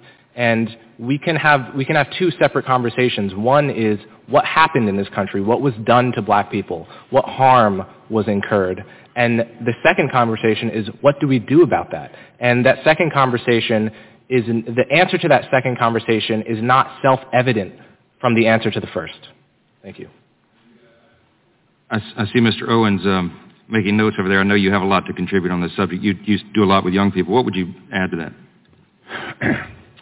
I would first of all say we live in the United States of America, the greatest country in the history of mankind, a place that every person who comes here that apply ourselves to the rules, to the standards in which we all can succeed, treat people right, be honest, dream big, dream above your obstacles, and get back up when you fall down, then they can make it. History is there for us to find out and to gauge ourselves how far we've come. 50 years ago, guys I was fighting on the football field as being one of 4 black athletes are some of our best friends on Facebook today, because we've all grown up. We've all understood that the message of our fathers was incorrect, and we're doing our very best to make sure we be the better people as we move forward. This country, every generation, works to find its better self. As long as we don't reach back and define ourselves by the worst of ourselves, and that's what too many people are doing today. We have Americans in this country, I'm going to call them elitists, that live the American dream, put their kids in the best colleges ever, travel every place you can think of, not have any issues, we're going to have a great retirement, and then tell the rest of our race they can't do it. Why? Because the white man won't let them. I personally think that's an insult to my parents, my grandparents. I did not grow up around white people until I was 16 years old, and I was so proud to be in that community I grew up in Tallahassee, Florida, because we were kicking butt. We were leading our kids. They were teaching us how to be proud Americans. When I went, last point, I went to University of Miami to study biology. By the time I was my junior year, I decided I didn't want to do biology anymore. You know why I stayed with it? Because when I was leaving high school, as a white guy said I couldn't do it. And my parents taught me, if they say you can't, you do it. I lived in the library to prove that guy wrong. That's the way our race was, and that's the way our race needs to be again. What we can achieve, not think about what has happened to us in the past. What strangers did to us, other strangers 200 years ago has nothing to do with us because that is not in our DNA. Thank you, Mr. Hughes. I got 15 seconds. Give me one more question. You can answer it, I hope.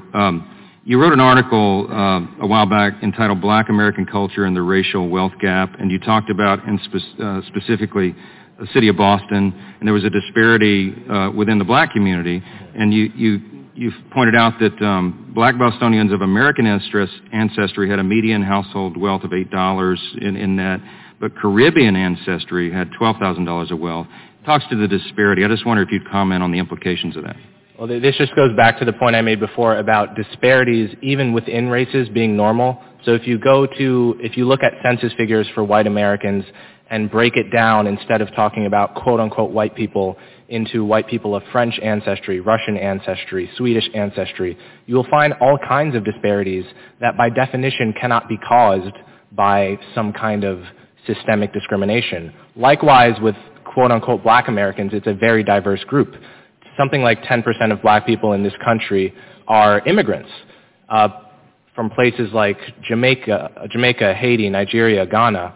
And if you look at each individual group, you will find various disparities in wealth, in income, in crime rates that by definition can't be explained by either race or racism. So my point in citing that disparity is to upset the notion that if society were fair, evidence of that would be equal outcomes between all groups, because there are so many differences historically in groups themselves, geographically, just in terms of median age, right? The average black person in this country is 10 years younger than the average white person.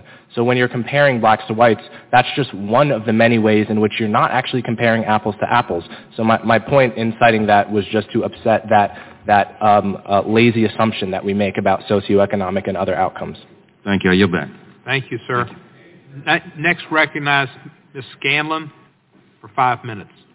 Thank you. Before coming to Congress just last November, I was a public interest attorney, and so my work focused on access to justice, access to the ballot, and access to a good public education. And all three forms of access, as we've been discussing here today, are too often denied to people of color and poor people. And unfortunately, as we've discussed, there's a disproportionate representation of people of color among poor people in this country.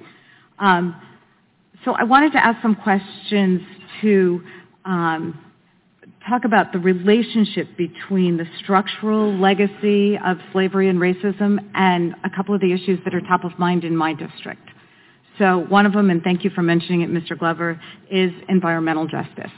The city of Chester is in my district. It's a majority African-American population, and it is surrounded by heavily polluting industries.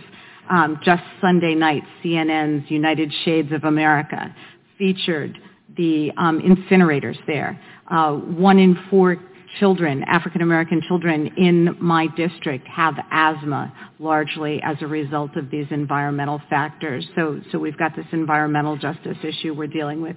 We've got schools issues. Pennsylvania has one of the most wildly inequitable public school funding systems, and if you go to the schools in Philadelphia and some of the other majority African-American school districts, you see schools that are over 100 years old, and literally visiting them, there's asbestos and lead paint dripping into the water fountains that the children have to use. And then a third issue, which we've also touched on, is our policing and criminal justice issues, where African-American folks are locked up at, 5 times the rate of white people. So how does the reparations conversation help us drive forward those issues? How can I link it for folks in my district to the issues they're facing daily? And if I could ask Reverend Sutton and then Mr. Coates to maybe address that. Thank you. Those issues are linked. We have to make a distinction between personal responsibility and social responsibility. I go into the high schools in Baltimore as well, And we even sponsor programs to convince high schoolers, you can do this, you can succeed, you can make it. That's personal responsibility. But when you go in the schools and you see the conditions, you see the quality of the teaching and all that, you know that they don't have the same shot as those who live 10 miles away or 5 miles away in their school systems. And so one of the roles of the Congress is to make sure that there is a corporate responsibility that we all have for all of our citizens. We can all celebrate the tremendous strides that have been made in racial attitudes in this country. We're proud of the accomplishments of many African American individuals. I'm proud of my accomplishments. I've worked very hard, and my brothers and sisters. But for the millions of descendants of slaves who are trapped in this pernicious cycle of hopelessness, poverty, and rage due to their real experience of inequities, segregation, inferior schools, redlining, and the like, the widespread assumption that everyone can pull themselves up by their bootstraps is a lie. It's a falsehood. And that is one of the things that this legislation wants to address. Thank you. Thank you. Mr. Coates?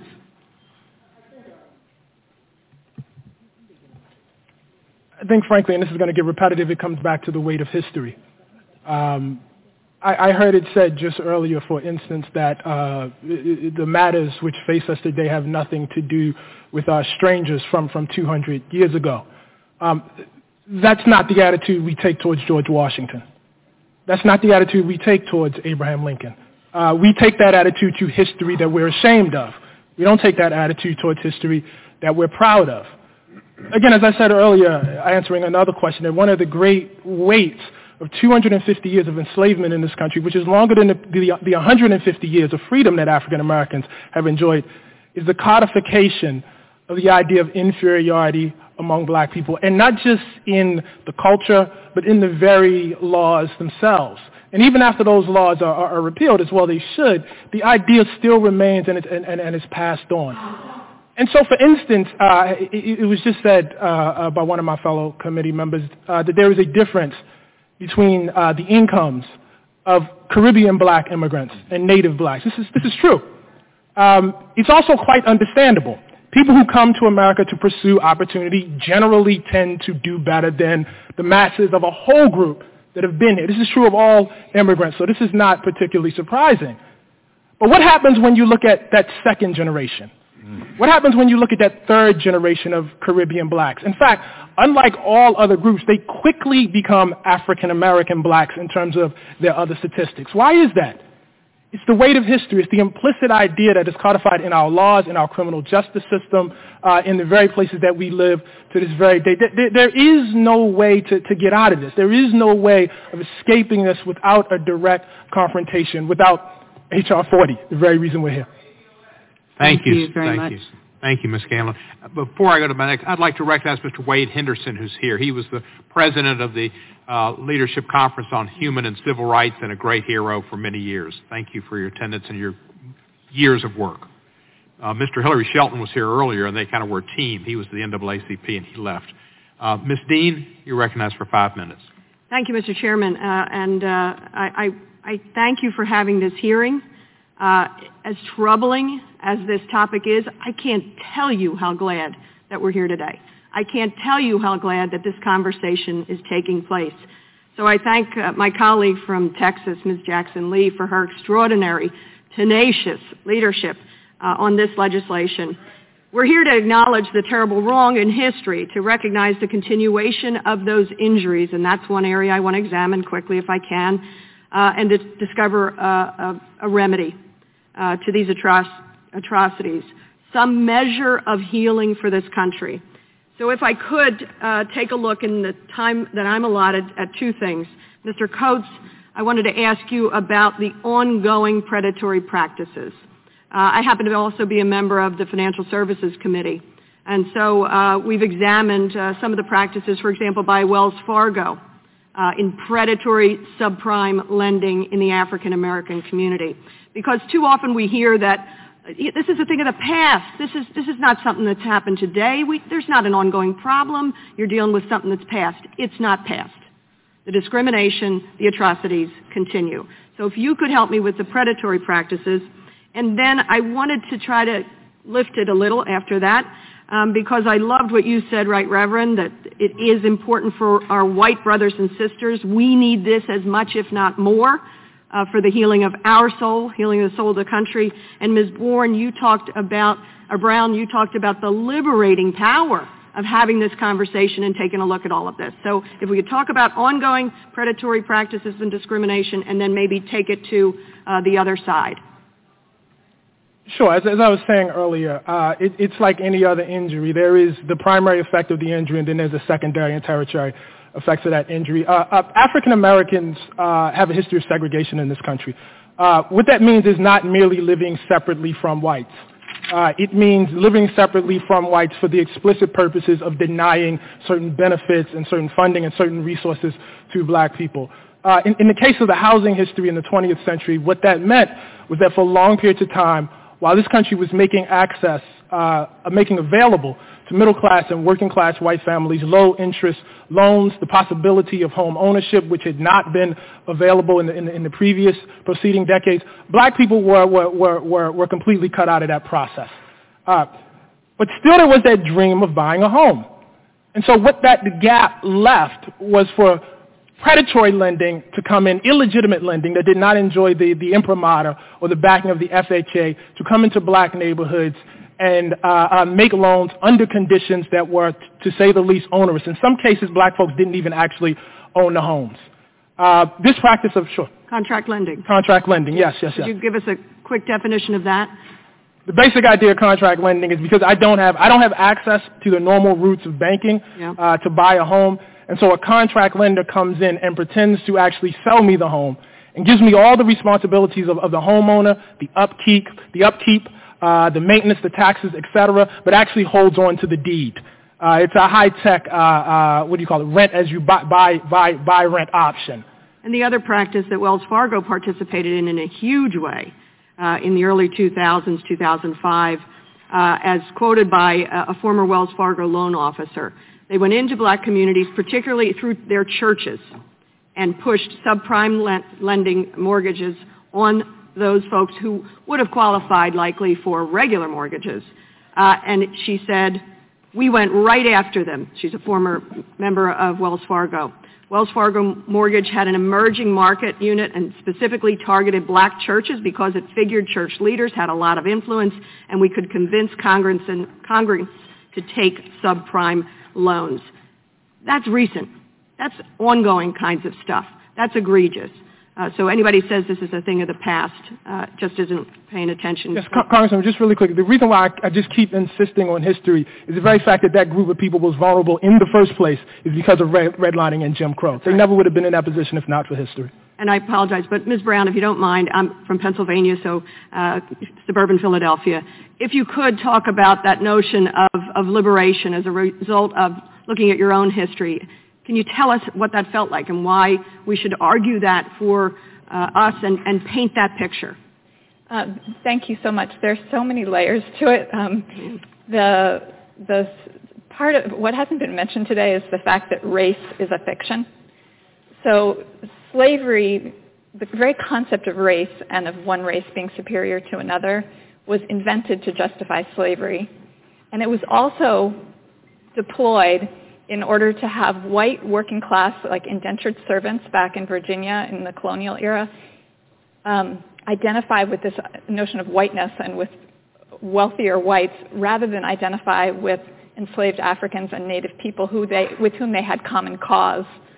And so there's a lot of layers to this history that I think for a lot of the white Americans who feel like this is just an accusation and this is just yet another case of calling their people historically racist or calling them racist today. In my experience, the African American community is much more sophisticated about understanding that some of these dynamics, for example, with the GI Bill and whatnot, it's mundane complicity of white folks who are benefiting from a system and looking the other way. They're not necessarily getting up in the morning and saying, I want to be racist. And there's an understanding of that amongst those of us who are in the field doing this work. So they're just, again, coming back to the learning of the history. It's liberatory to get beyond even the very concept of race. Thank you. Thank you, Mr. Chairman. I know I'm over. Thank you, Ms. Dean. Ms. Sylvia, you're on. Thank you, Mr. Chairman. And first I want to thank the chairman for bringing this forward. And, of course, to my colleague from Houston that we have worked for many years on so many social justice issues at home. It's just great to stand with you again, and this time here on such a very, very important national topic. I am a co-sponsor, and I've pledged to you that I will work shoulder to shoulder with you to make sure we get this done. And to all the people in the audience, thank you for being here. I know it's been a long hearing, but I think it's going to be, well,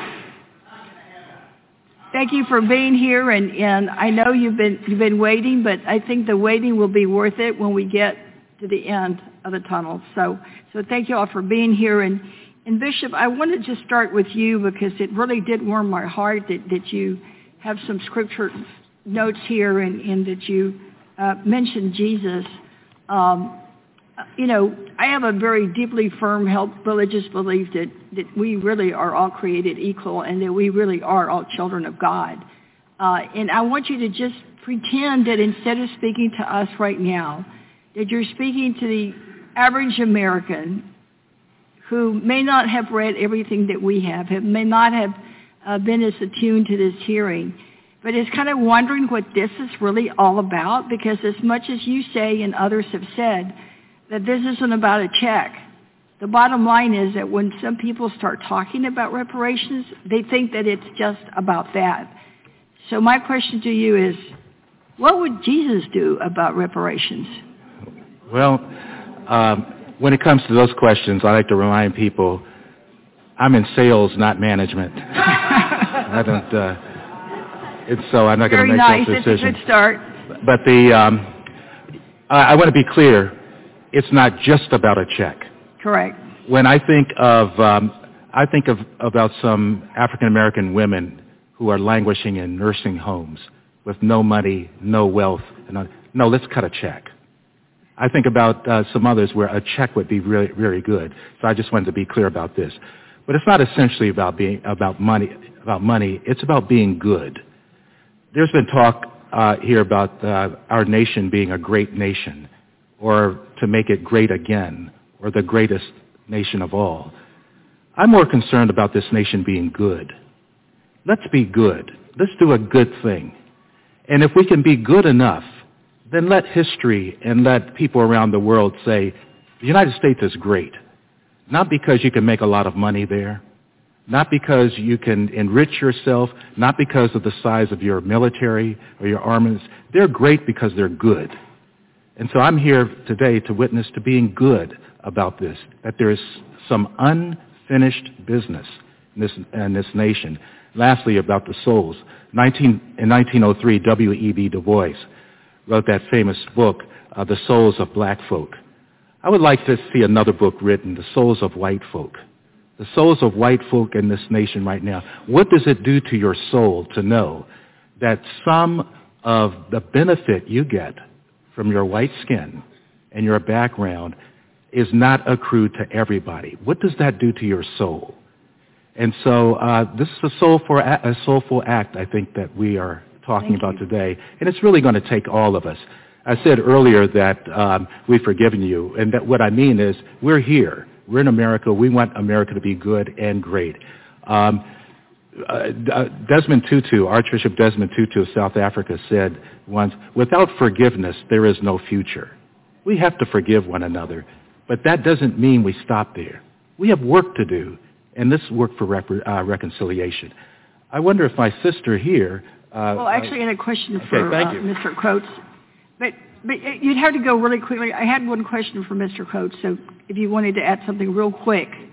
I'm running out of time. No, I'm the economist on the panel, so it's a little bit... No, I know that. It's a little frustrating that economic questions are being directed to non-economists. Well, I think I have some things that I'd like to be able to say about some of this. But thank you, my brother, for giving me for passing the mic. I really do appreciate it. The questions about predatory lending really need to, your sister Congresswoman raised, really need to be dealt with, because it's not just that it's something that's happening if you're going to talk about predatory lending, could you also add, because what I was going to ask Kim, you could probably answer also, this whole history of the exclusion of blacks from some of the early programs like Social Security and the GI Bill and others, because it all is about economic security. So if you could blend your answer, that would be great, because then I would use up my time and get both questions in. Sure. I mean, we can go back and look at the minimum wage, which exclude farm workers in the South, which were predominantly black people, excluded domestic workers, who were black women. And so these folks were excluded not only from the minimum wage, but also from the Social Security system. And so your comment about black women in nursing homes is very pointed, given all of that. I mean, we have to look at this. The hearts and minds questions, I'm an economist, so I leave that to the Reverend. But what I want, but my thing is, let's look at the economic underpinnings of the inequality that exists in this country, the wealth gap that exists in this country, and the differences that it makes. Sister Congresswoman, when you talked about predatory lending, a third of the people who had predatory loans qualified for regular loans, a third of them. However, they did not get them because of the way that slavery, racism basically segregated people. So while it's lovely to sing Kumbaya, which I don't do very often, I think it's even better to talk about what's going on economically and the differences that exist because of the wealth gap. When a black man is arrested, absent wealth, they lay up in the jail for I don't know how many days because they don't have the home to mortgage to get the bail. And cash bail is discriminatory. And so we can just go down the list and talk about the very many ways that racism affects the quality of folks' lives. And with all due respect to these Kumbaya brothers over here who, I'm proud of my family too. I mean, we good black people too. I have a PhD, I have 2 MBAs in my family, but I'm not going to give you my family history. But it is irrelevant. It is irrelevant when you're dealing with structure. I want y'all, Congress people, to deal with issues of economic structure, and an economic structure has generated an inequality that makes it difficult for people to live their lives. When zip code determines what kind of school that you go to, when zip code determines what kind of food you can eat, these are the vestiges of enslavement that a lot of people don't want to deal with. Forgive my, I'm kind of over the top, but I usually am. Those in the audience who know me know, tick, tick, boom. But the fact is that I'm gratified, Sheila, Congresswoman Jackson Lee, for these hearings, but I'm also frustrated for the tone that some of this has taken because it takes us away from the economic underpinnings of what needs to go on here. Thank you.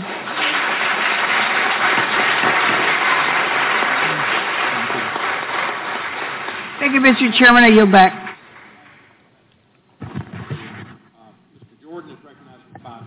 Thank you, Mr. Chairman. I yield to the gentleman from Louisiana. I thank my colleague. This has really been a thoughtful discussion. I know we're nearing the end of it. We have more to go. Thanks, everybody, for their patience. I just want to touch on something the Reverend Sutton said a moment ago about America being good. It is good. It is the greatest nation in the history of the world. There's a reason for that. G.K. Chesterton was a famous British philosopher. He famously said, America is the only nation in the world that is founded upon a creed. And he said it's listed with almost theological lucidity in the Declaration of Independence. What is the creed? We are the first people in the history of the world that openly acknowledged, boldly declared, that we are created in the image of God, and therefore every single person has inalienable human rights. That is a self-evident truth, the founder said. We're trying to live up to that promise. As you all know, Martin Luther King Jr. famously said that was a promissory note to future generations, and we're trying to get there. The honest question that we're trying to get to is the payment, okay, which would be part of this by many people's estimation, is that part of that attaining the ultimate goal? And it's a thoughtful question. It's a serious one. And I don't think that you should disparage the motives of anybody who's asking these piercing questions. And we're going to, and we are. You're all part of the dialogue, and I'm grateful that it's largely been a civil discussion today, and I really appreciate your contributions. Let me go back to Mr. Owens. In a 2018 interview, you noted that, you said, quote, it was the black community that led our country in terms of the growth of the middle class. Between 40 and 50% of black Americans became part of the middle class. The black community also led the country in terms of the commitment of men to marriage at over 70%, unquote. I wonder if you could elaborate a little bit on what you attribute that to. Head, heart, home, hands. We were a race that believed in God, very committed to the Christian faith. Because we did, our men believed in being the men of their household to provide for their kids and their wife, and they took that commitment very seriously. They took pride in being producers. The idea of me being a beggar was not an option. When I failed after coming out of the NFL, 7 years after coming out of the NFL, totally humbling. But for a brief few months, I was willing to be a chimney sweep. I was willing to be a security guard. That was the way we were taught. Do whatever it takes to provide for your family. It doesn't matter. Be proud of it. And I'm proud of it now. We'll never want to go there again. But at the end of the day, that's what we were taught. We have now, we're turning out my race into one that's feeling that they're entitled to somebody else's property. We're now asking for something, reparation, that we'll get to funding, but something we never experienced ourselves in our lives. Are not owed, because we have a chance every single day to make a choice. I can choose a day to be more successful or less. And that has nothing to do with my ancestor, my great-great-grandfather Silas, other than the fact that I'm so proud that he showed me, through his example, how to overcome obstacles. So we need to get back the pride that we had during the 40s, 50s, and 60s as a race, when we were competing against the white race, when we were segregated, when our money stayed within our community, and our leadership stayed in our community. We weren't trying to get out to somebody else's race to give them our business. We need to recognize that within our kids is our future. I personally believe this. Right now we have over 60,000 of our youth that's incarcerated every single year. These kids, most of them, 85% don't have fathers. We're able to get those kids back, give them the hope that this country can give them a great opportunity, that they can go out and build businesses or move their future on. They will bring us back from the abyss. And I believe those kids, the ones that we give hope again, will bring our country back from the abyss. But we need to give them the right message first. Very well said. Mr. Hughes, I know there's a lot that's been said here, and I know you have thoughts on a lot of these topics. I'll just yield back to you for 55 minutes here, pitch it to you. What would you like to add to the conversation? Oh dear, a lot has been said. I'm not sure there's any one specific thing at this moment I want to respond to. That's great. I respect that. Listen, we're probably out of time or out of questions on this side, but again, on behalf of everybody here, I think I speak for all my colleagues, we really appreciate your interest, your involvement, your patience today. It's been a long hearing, but I think we've had a thoughtful discussion. I think it's important for the country for us to do this. So I'm grateful, and I yield back. Thank you, Mr. Johnson. Ms. Escobar of Texas is next. 5 minutes. Thank you so much, Mr. Chairman. And I want to just say how proud I am and fortunate I feel to be in the room with all of you, to be able to have this very important discussion and to participate in this historic hearing. I also just want to quickly acknowledge and thank my sister, Congresswoman, the gentlelady from Texas. Thank you, Sheila, for your incredible work and your passion and the dignity and strength that you bring to this discussion. And as my colleague from California, Ms. Bass, mentioned, this is a difficult conversation to have, but one that is so long overdue. Dr. Malveaux, I so appreciate your economic perspective, and I want to ask you a couple of questions rooted in that economic background that you have so that you can help the country understand the significance of why we have to have this conversation.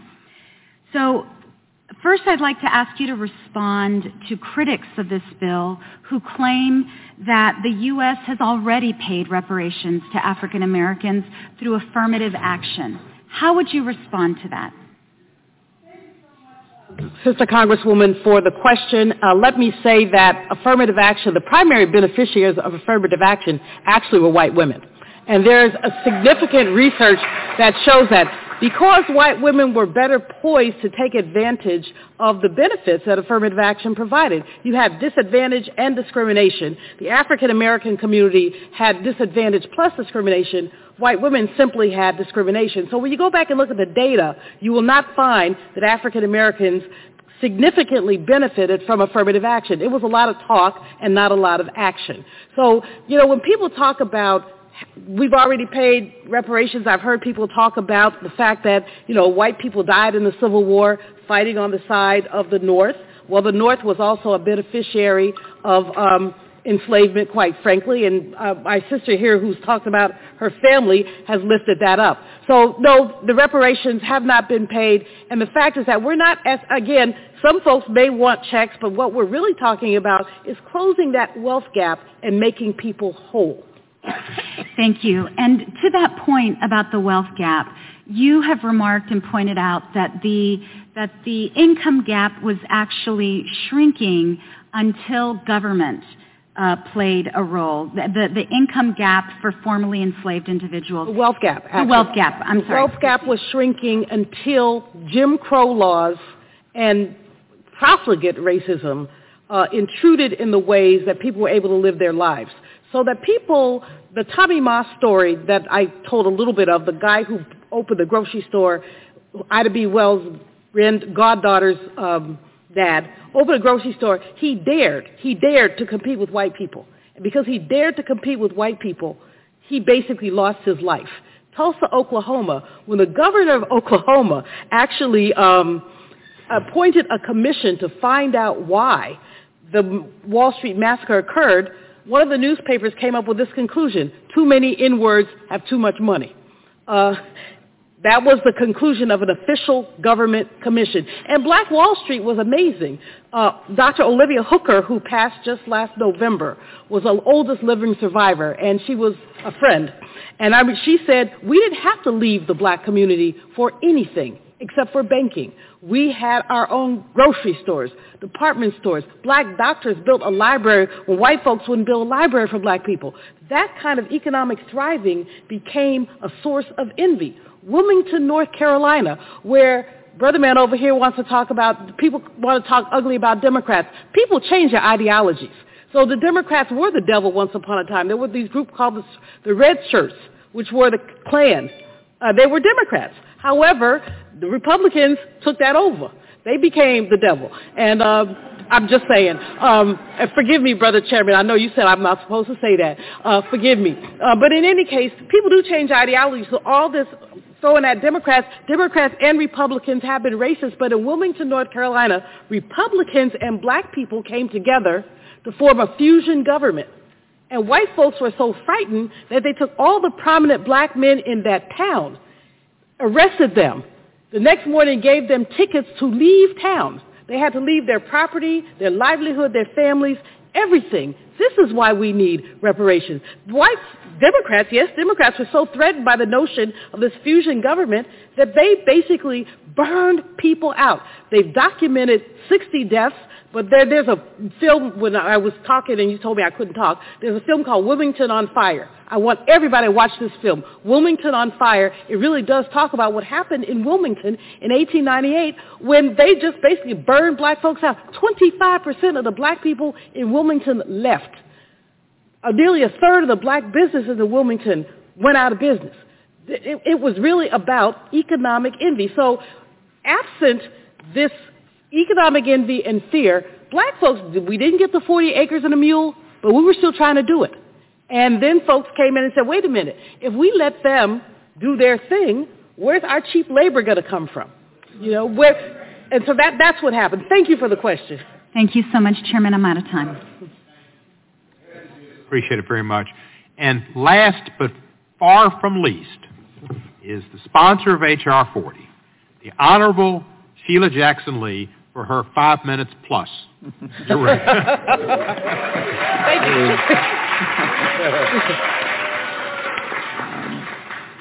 It is appropriate for me, Mr. Chairman, to thank you so very much and to dispel this audience from any suggestion and witnesses that we're here on a temporary path doing temporary work that's going to be fleeting and never to be seen again.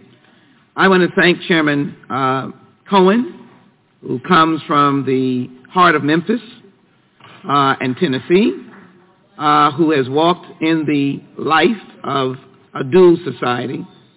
And I want to thank Chairman Nadler, who, as he indicated, as I did, supported H.R. 40 and the leadership of John Conyers. I want to thank all of my colleagues on this panel for their diligence and outstanding questions.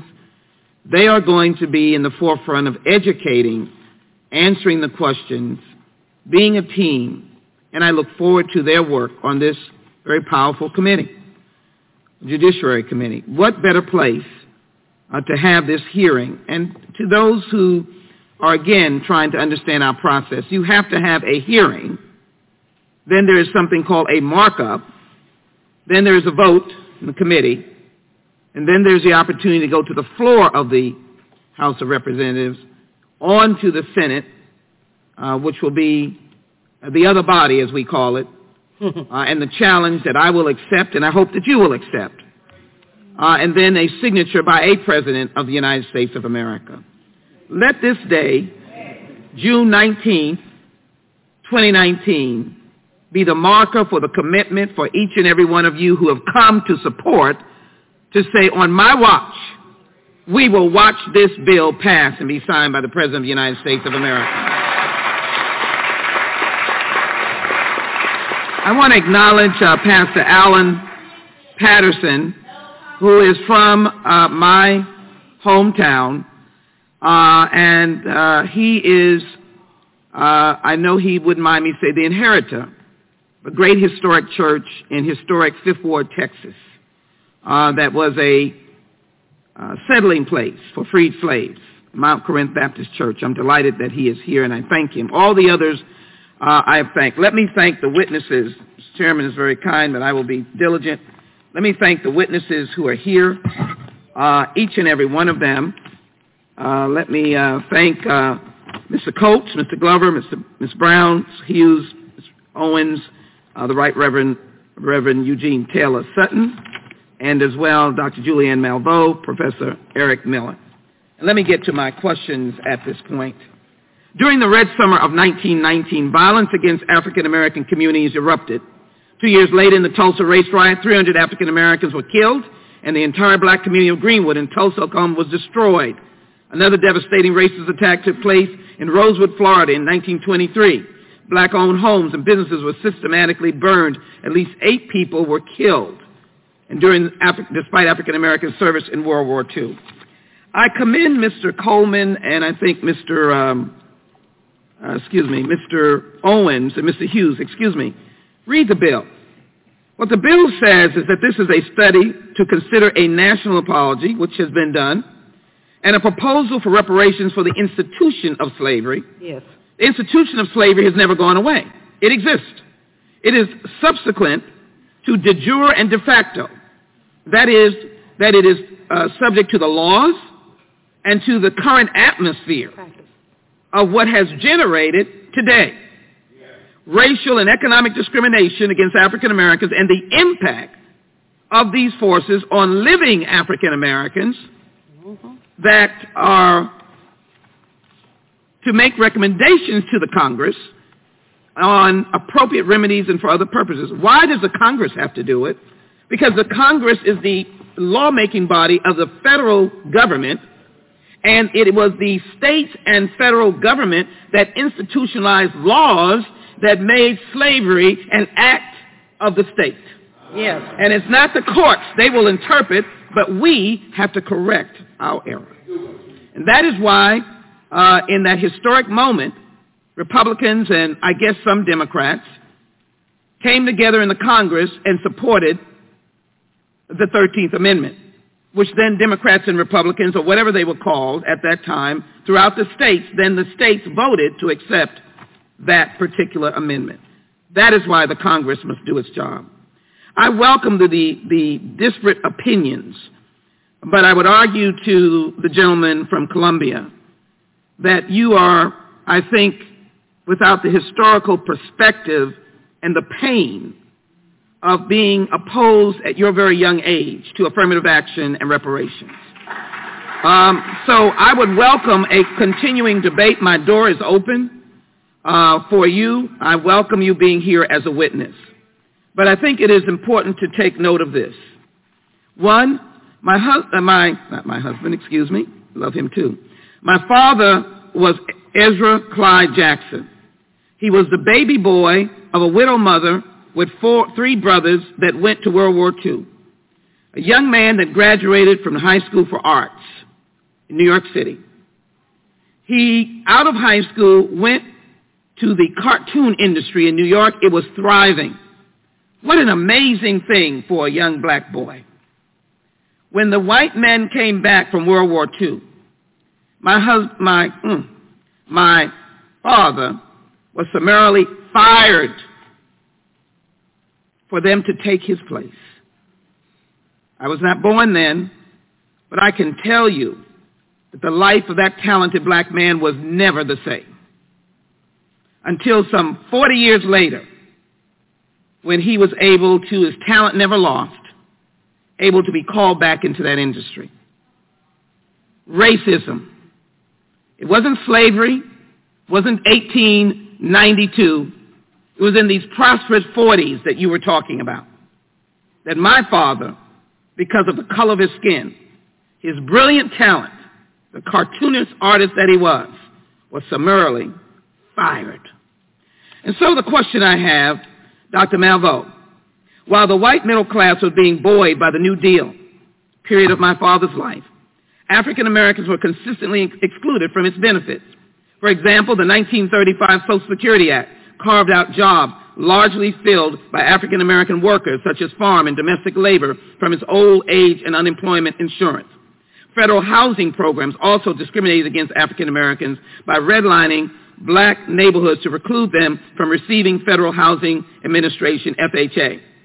The GI Bill, which dedicated billions of dollars toward expanding opportunity for soldiers returning from war, also contributed to the widening gap between white and black Americans.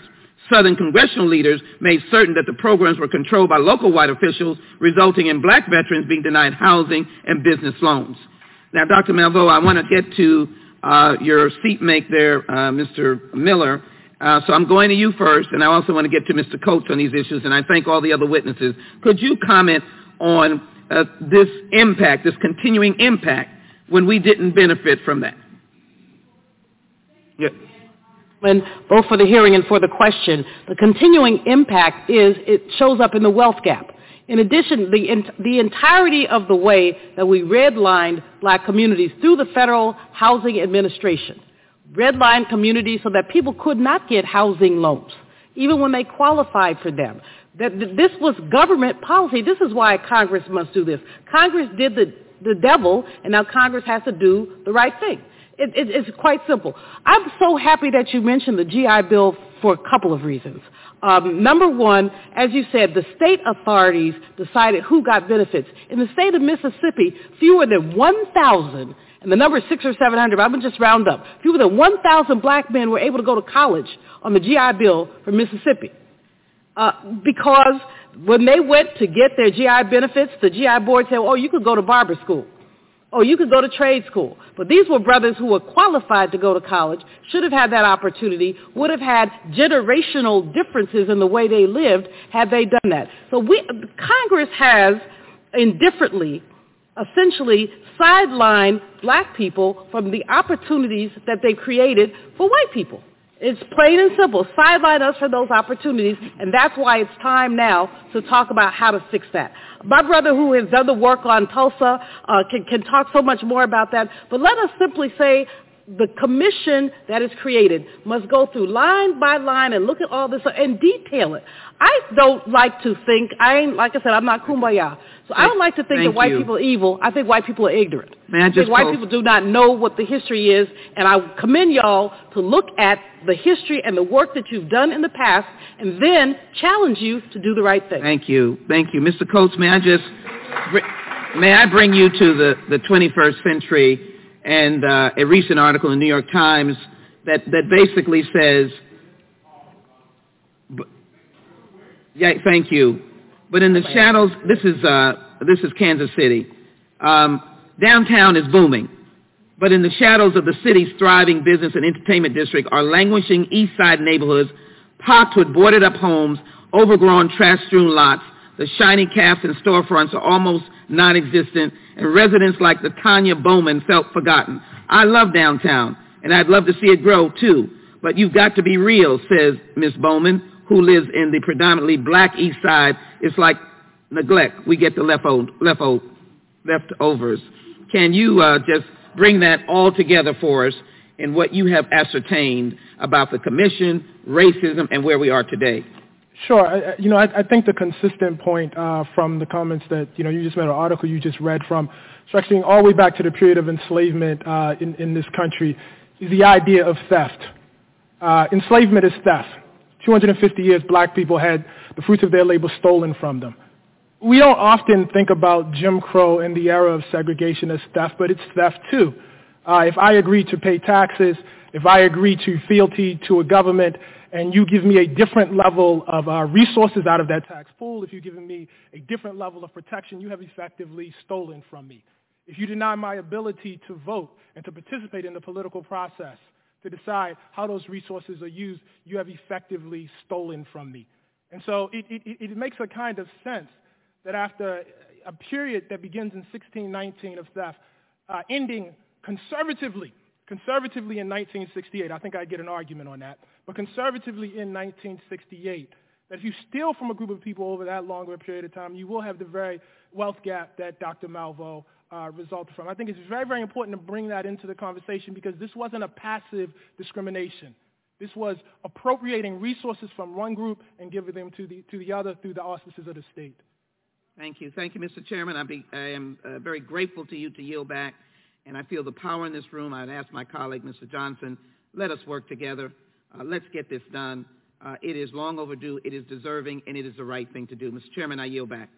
Thank you, Ms. Lee, and of course I want to thank all of our witnesses. This concludes today's hearing, and I want to thank our witnesses. It's been a great panel.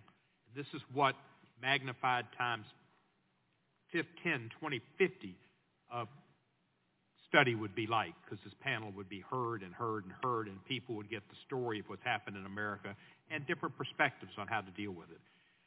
Without objection, all members will have 5 legislative days to submit additional written questions for the witnesses or additional material for the record.